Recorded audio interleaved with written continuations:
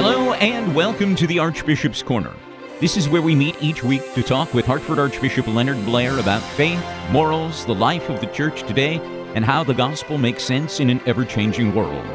This is where we go to find the answers to our lingering questions about the teachings of the church, living the faith life of a Catholic in contemporary society, and developing a stronger relationship with God. I'm Father John Gatsak, with many questions that you and I will ask Archbishop Blair as he responds to what matters to you in the Archbishop's Corner. When we invite God into our world, he walks in. He brings a host of gifts: joy, patience, resilience. Anxieties come, but they don't stick. Fears surface and then depart. Regrets land on the windshield, but then comes the wiper of prayer. They're still stones of guilt, but we turn and give them to Christ. We are wired with energy. We are happier, healthier, and more hopeful than we have ever been. Struggles come, for sure, but so does God. Prayer is not a privilege for the pious, not the art of a chosen few. Prayer is simply a heartfelt conversation between God and his children. He wants to talk with you. We meet now in the Archbishop's Corner, where Archbishop Leonard Blair helps us enter into that conversation with God as we search out the truth and we find the right way to faith. So thank you, Archbishop Blair, for sharing some time with us in the Archbishop's Corner. Jesus taps at the door, we open it, and let the conversation begin. How are you? Very well, thank you. Well, Archbishop, today the Church celebrates the solemnity of the most holy body and blood of Christ, also known as Corpus Christi. The primary purpose of this feast is to focus our attention on the Eucharist. And also, I think the secondary focus is upon the body of Christ as it is present in the Church. Why is the Church called the body of Christ? Well, because in the New Testament itself, we see that Jesus says, unless you eat my flesh and drink my blood, you cannot have life within you. And that intimacy, that union with Christ in the New Testament, for example, in the writings of St. Paul, is developed in God's revelation to us, that we become what we receive, that we actually become united with the body, the risen body of Christ, the mystical body, as it's sometimes been called, that we're all members of this one body of Christ. But we become that through baptism and the Holy Eucharist, that we're initiated into the body of Christ at baptism, and through our reception of the Holy Eucharist, we are more and more made one with him.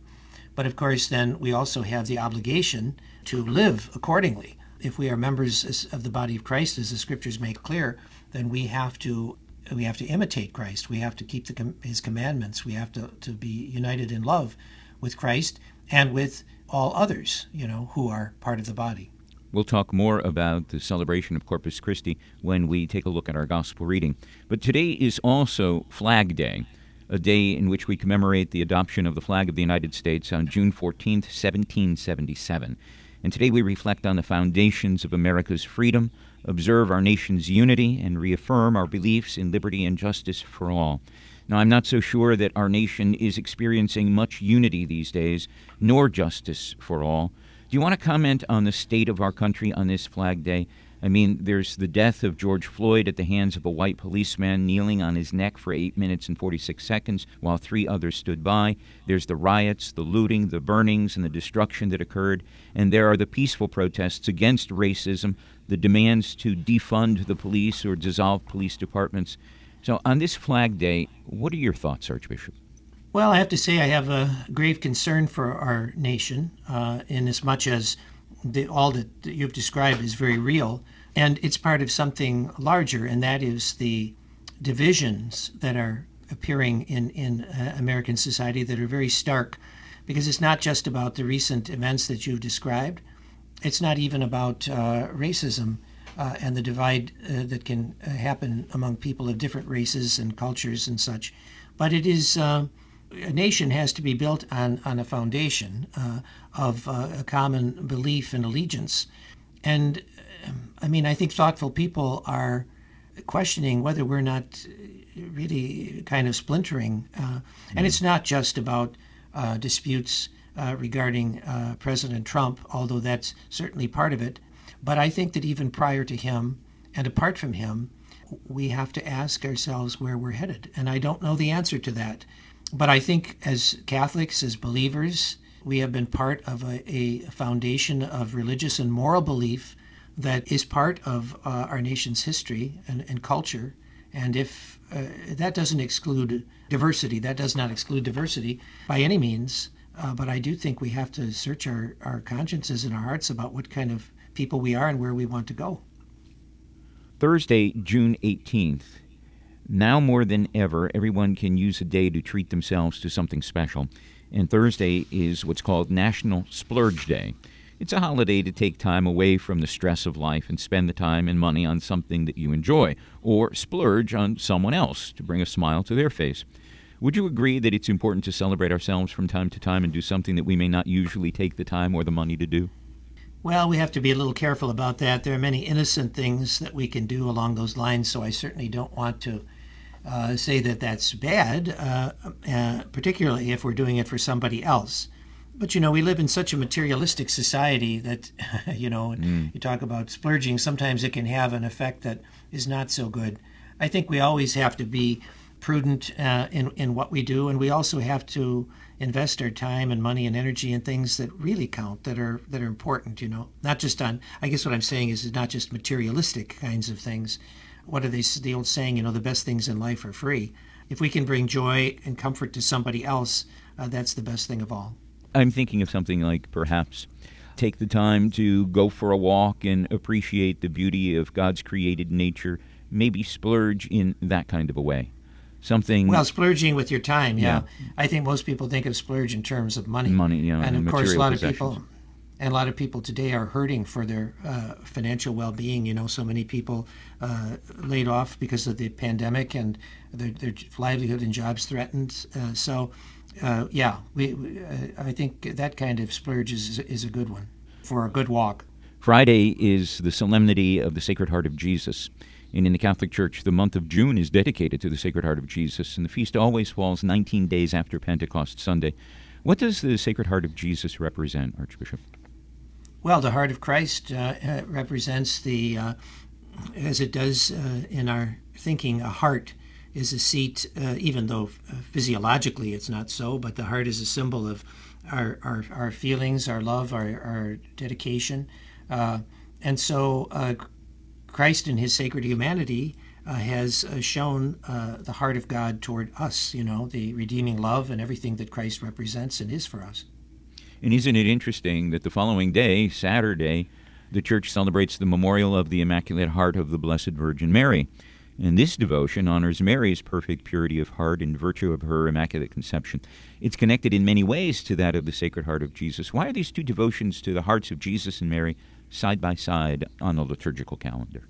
Well, it would seem appropriate that in celebrating the heart of Christ, we also remember the heart of Mary, his mother, because, Mary's heart was also pierced.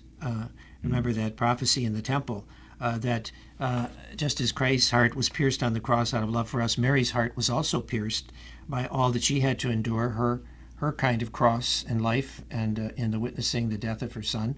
Again, is all part of this redemptive mystery. Let's take a look now at the road to happiness in life, and this is where we examine the wisdom of Pope Francis, drawn from some of the Pope's writings. I'll read a short portion of the Holy Father's address, and then we'll ask you, Archbishop, to comment with your own thoughts. This is taken from Pope Francis's homily delivered on March 25th of 2017, and is called The Great Question, Is Hope Possible Here and Now?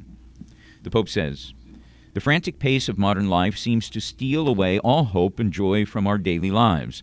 The pressures and the powerlessness we experience in so many situations seem to shrivel our souls. The countless challenges we face stupefy us, paralyze us. The world is speeding up to build, in theory, a better society. Yet paradoxically, at the end of the day, there is no time for anything or for anyone.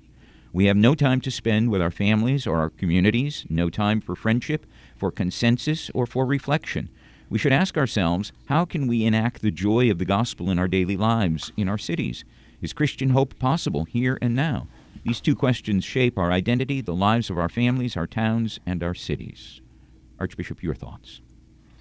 Well, I do think, though, that what the Pope said in 2017 has been overtaken in some respects, some aspects, by the pandemic. That is to say, he's talking about the frantic pace of modern life. well, the frantic pace of modern life has been brought to kind of a halt in many respects.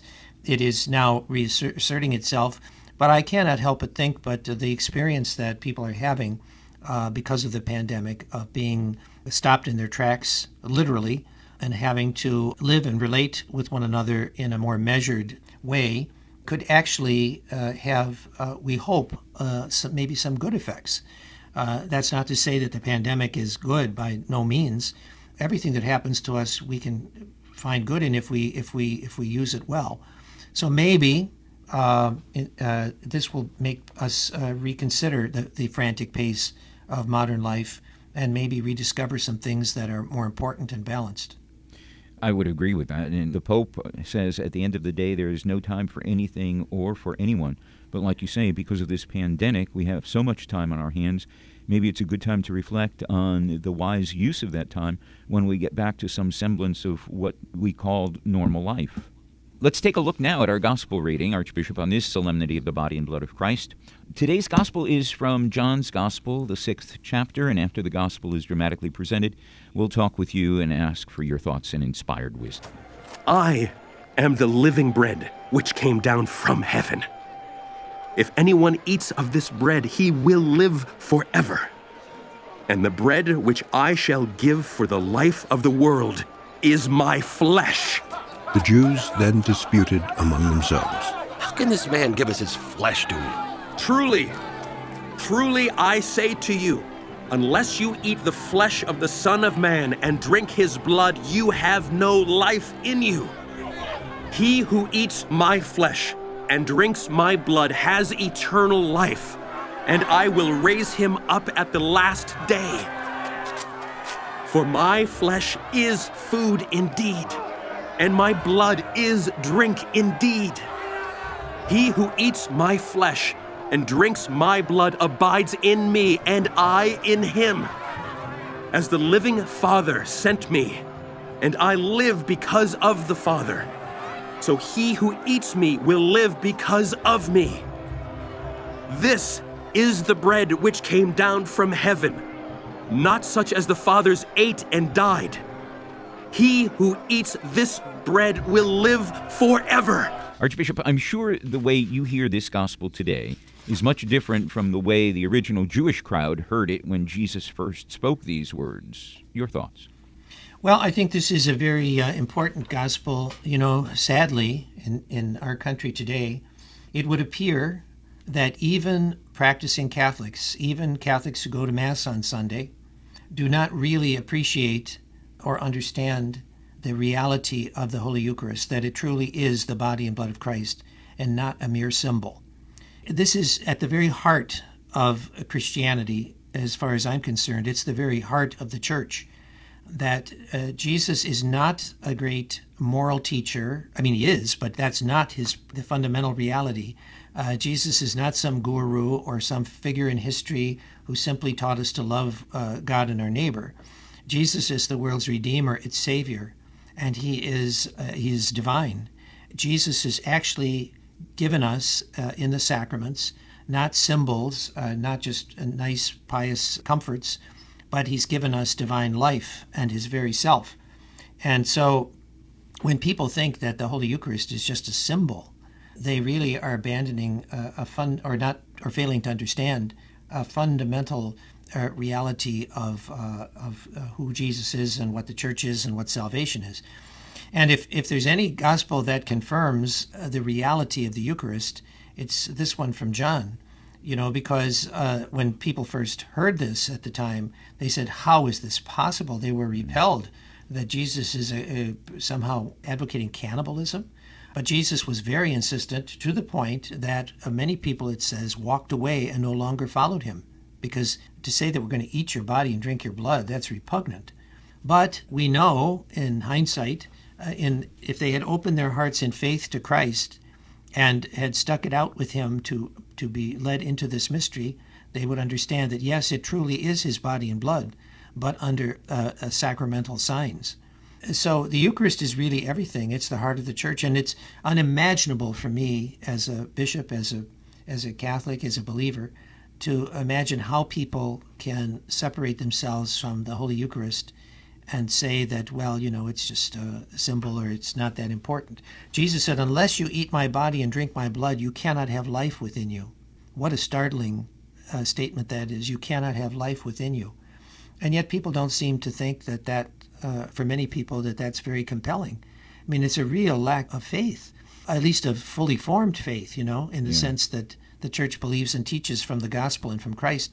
I have to say, and I've said it on my televised Mass for this Corpus Christi, that because of the pandemic, people have not been able to receive the Holy Eucharist. Priests have, saying Mass all alone in a church.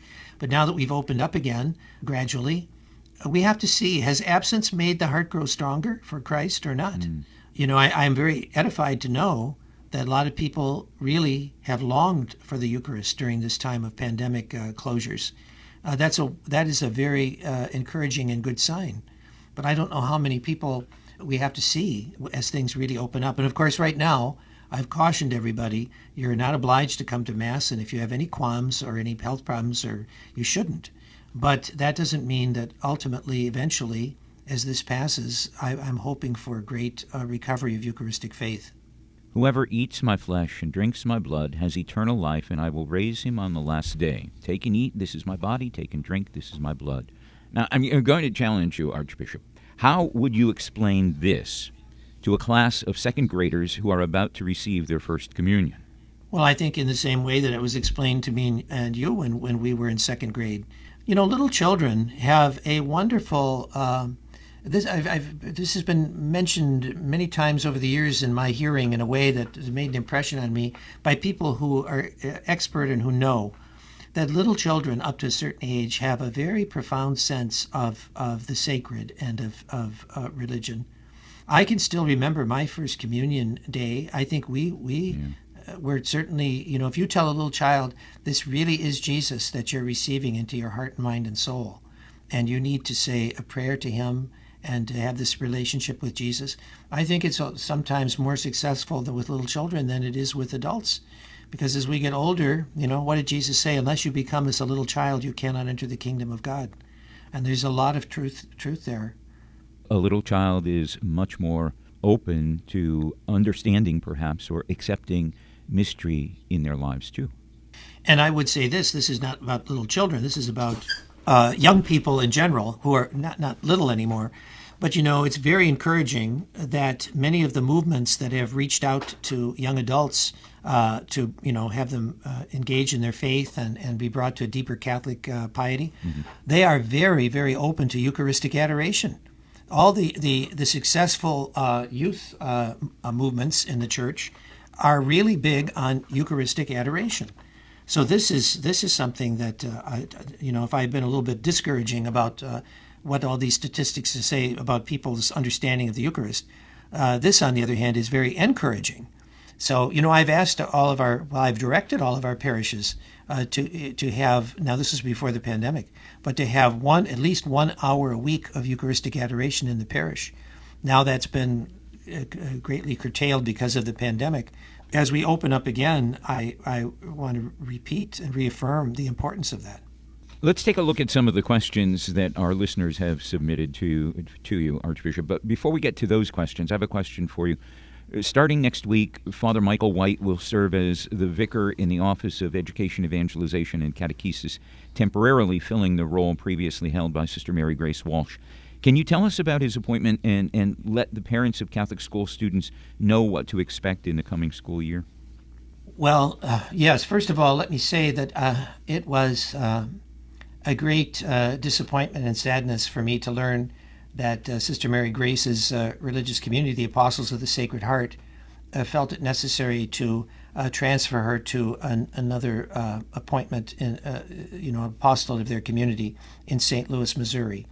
And I certainly respect the sisters' obligations to what their work is and what they need to do. Mm-hmm. And I know Sister Mary Grace was very sorry to leave, but she felt that this was, in obedience, a legitimate call of her community that needs to be honored. And in the end, I have to honor it as well. So she was very transformative over these years and bringing together this very large effort of evangelization and catechesis and education.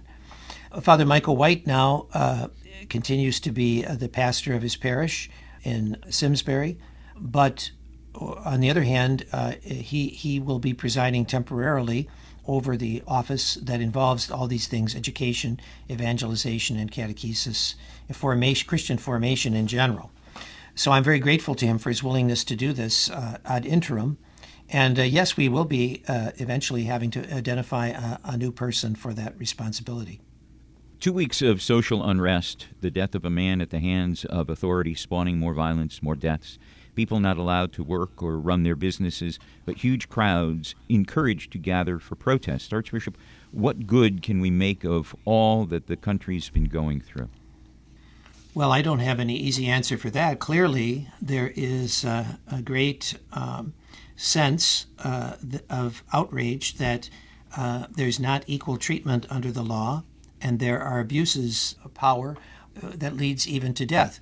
On the other hand, I don't think that our police in general are thugs who want to injure people, but clearly the policies and procedures and even perhaps the mindset in some cases has to be changed. So we have some people calling for the extreme, of getting rid of police departments. I don't think that that's possible or is going to happen.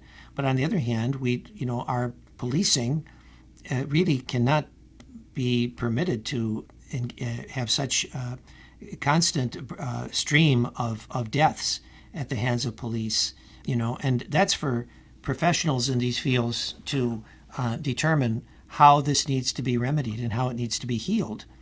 But I think the deeper thing is not just a matter of police procedure, it is also the very keen perception on the part of people of color in the United States that they are looked upon with suspicion, that they are singled out for sometimes treatment that is not fair or that is discriminatory. And I think we have to take that very seriously.